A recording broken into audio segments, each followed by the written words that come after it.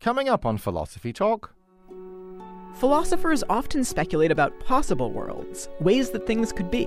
But some of them also believe in impossible worlds, ways that things couldn't be. Alice laughed.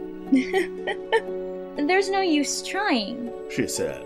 One can't believe in possible things. I dare say you haven't had much practice, said the Queen. When I was your age, I always did it for half an hour a day. Why, sometimes I've believed as many as 6 impossible things before breakfast. The round square, the square circle, is there somewhere they exist? If you try to describe an impossibility, aren't you just going to contradict yourself? I think the world we live in, our world, is impossible. Our guest is Koji Tanaka from the Australian National University. That's impossible. That's impossible. That's impossible. That's impossible. Impossible. It's impossible, I'm afraid. Impossible worlds. Coming up on Philosophy Talk.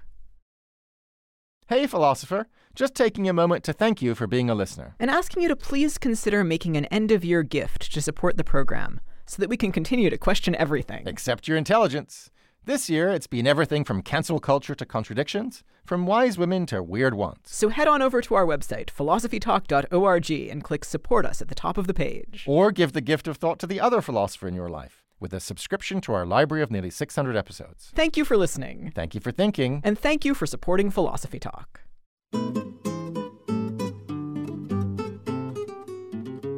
Could there be such a thing as an impossible world? If there were, could we even imagine it? Would contradictions suddenly become true? Welcome to Philosophy Talk, the program that questions everything. Except your intelligence. I'm Josh Landy. And I'm Ray Briggs. We're coming to you from the studios of KALW San Francisco Bay Area. Continuing conversations that begin at Philosopher's Corner on the Stanford campus, where Ray teaches philosophy and I direct the Philosophy and Literature Initiative. Today, we're thinking about impossible worlds. Impossible worlds. You know, that always seemed like a contradiction in terms to me. I totally get it about possible worlds. Like, there's a world out there where I teach philosophy and you teach French. Ah, oui. C'est ça, exactement. But okay, that's possible worlds, right? Surely there isn't a world in which you do teach French and you don't teach French. That's impossible. Well, wait, you accept that there's, a possible world where I have 3 heads, right? Well, okay, yeah. Well, that's already pretty weird. Why not also think there's a world where I both do teach French and don't teach French? Well, the problem isn't that it's weird. It's that it's contradictory. It violates the laws of logic. So that world can't exist. Wait. According to that impossible world, contradictions are true. That's why it's impossible. I said that contradictions are true in impossible world. I don't think they're true in real life. Oh, you're breaking my brain here, Ray. If something is contradictory, how can it be true anywhere?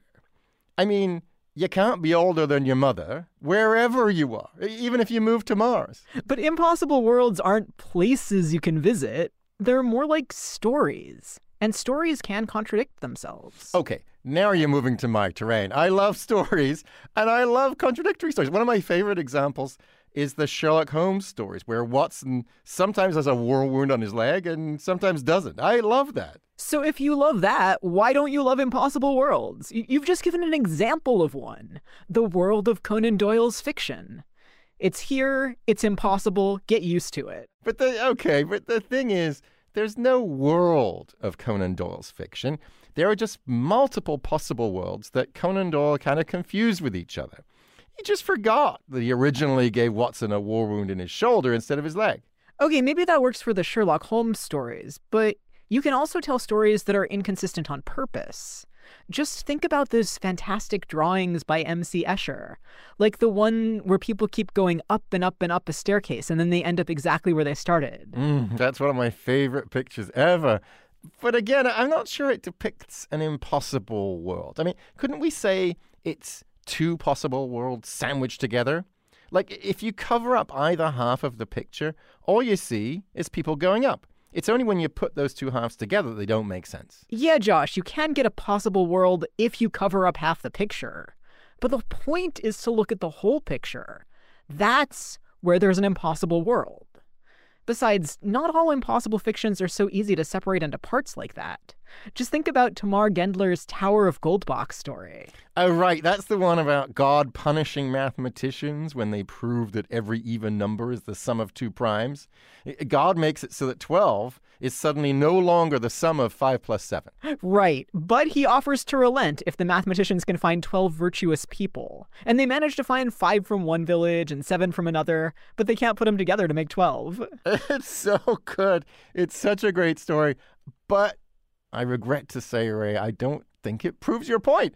The fact is, I can't imagine that world. I can't imagine the world of the Tower of Goldbach, a world where 5 plus 7 is not equal to 12. In fact, that's one reason I love the story so much. Well, maybe our guest will help you to imagine it. It's Koji Tanaka, a philosopher of logic from the Australian National University. In the meantime, we sent our roving philosophical reporter, Holly J. McDeed, to think about the impossible worlds of patients with dementia. She files this report.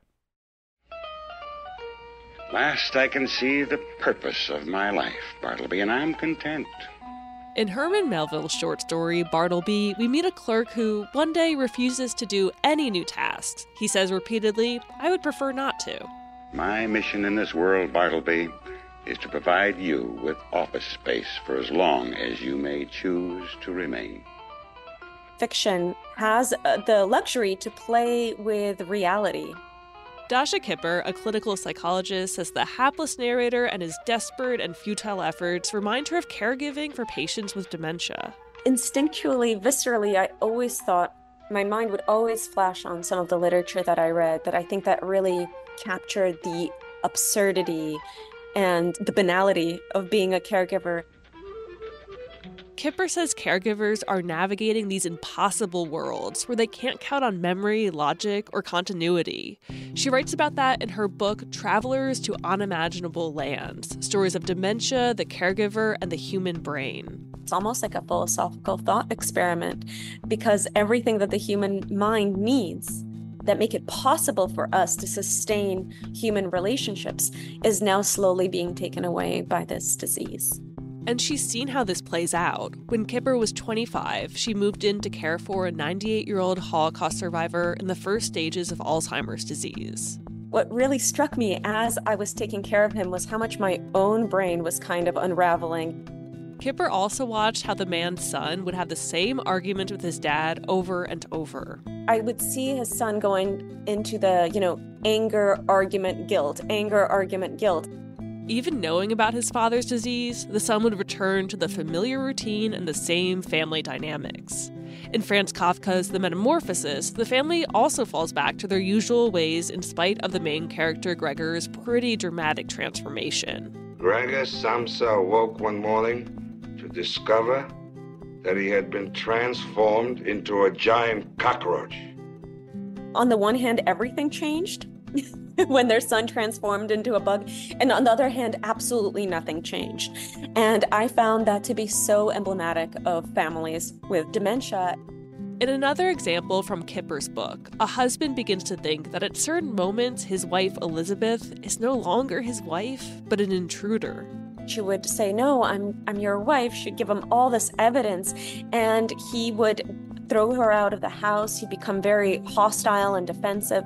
And Elizabeth was really ashamed later on to say how long it took her to stop arguing. Even when caregivers stop arguing against impossible worlds, they can still feel irrational emotions. Kipper points to another example where a husband sees his wife having conversations with book jackets, sharing her childhood in Vienna with Marcel Proust. He would be envious of Thomas Mann. He was very protective of his wife's inner world. And when he would ask about her world, to try to be included in it, and he did this gently, she would get very angry with him, like he was intruding and he should really mind his own business. We're biological creatures with social needs that are hard to push aside. Kipper says we expect caregivers to feel sadness, but we rarely acknowledge or see how their own brains are being tormented in the process too. This disease demands so much of our brain that I really believe we're not always capable of. The barriers are so big, and those barriers are not just logistic, they're also neurological. Dasha Kipper says it's a mistake to look at the disease in a vacuum, where one brain has deficits and the other is perfectly healthy, reasonable, and capable. When one person lives in an impossible world, the people close by dip into it too. For Philosophy Talk, I'm Holly J. McDeed. Want to hear more? You can find the complete episode on iTunes Music, or for unlimited listening, become a subscriber at philosophytalk.org.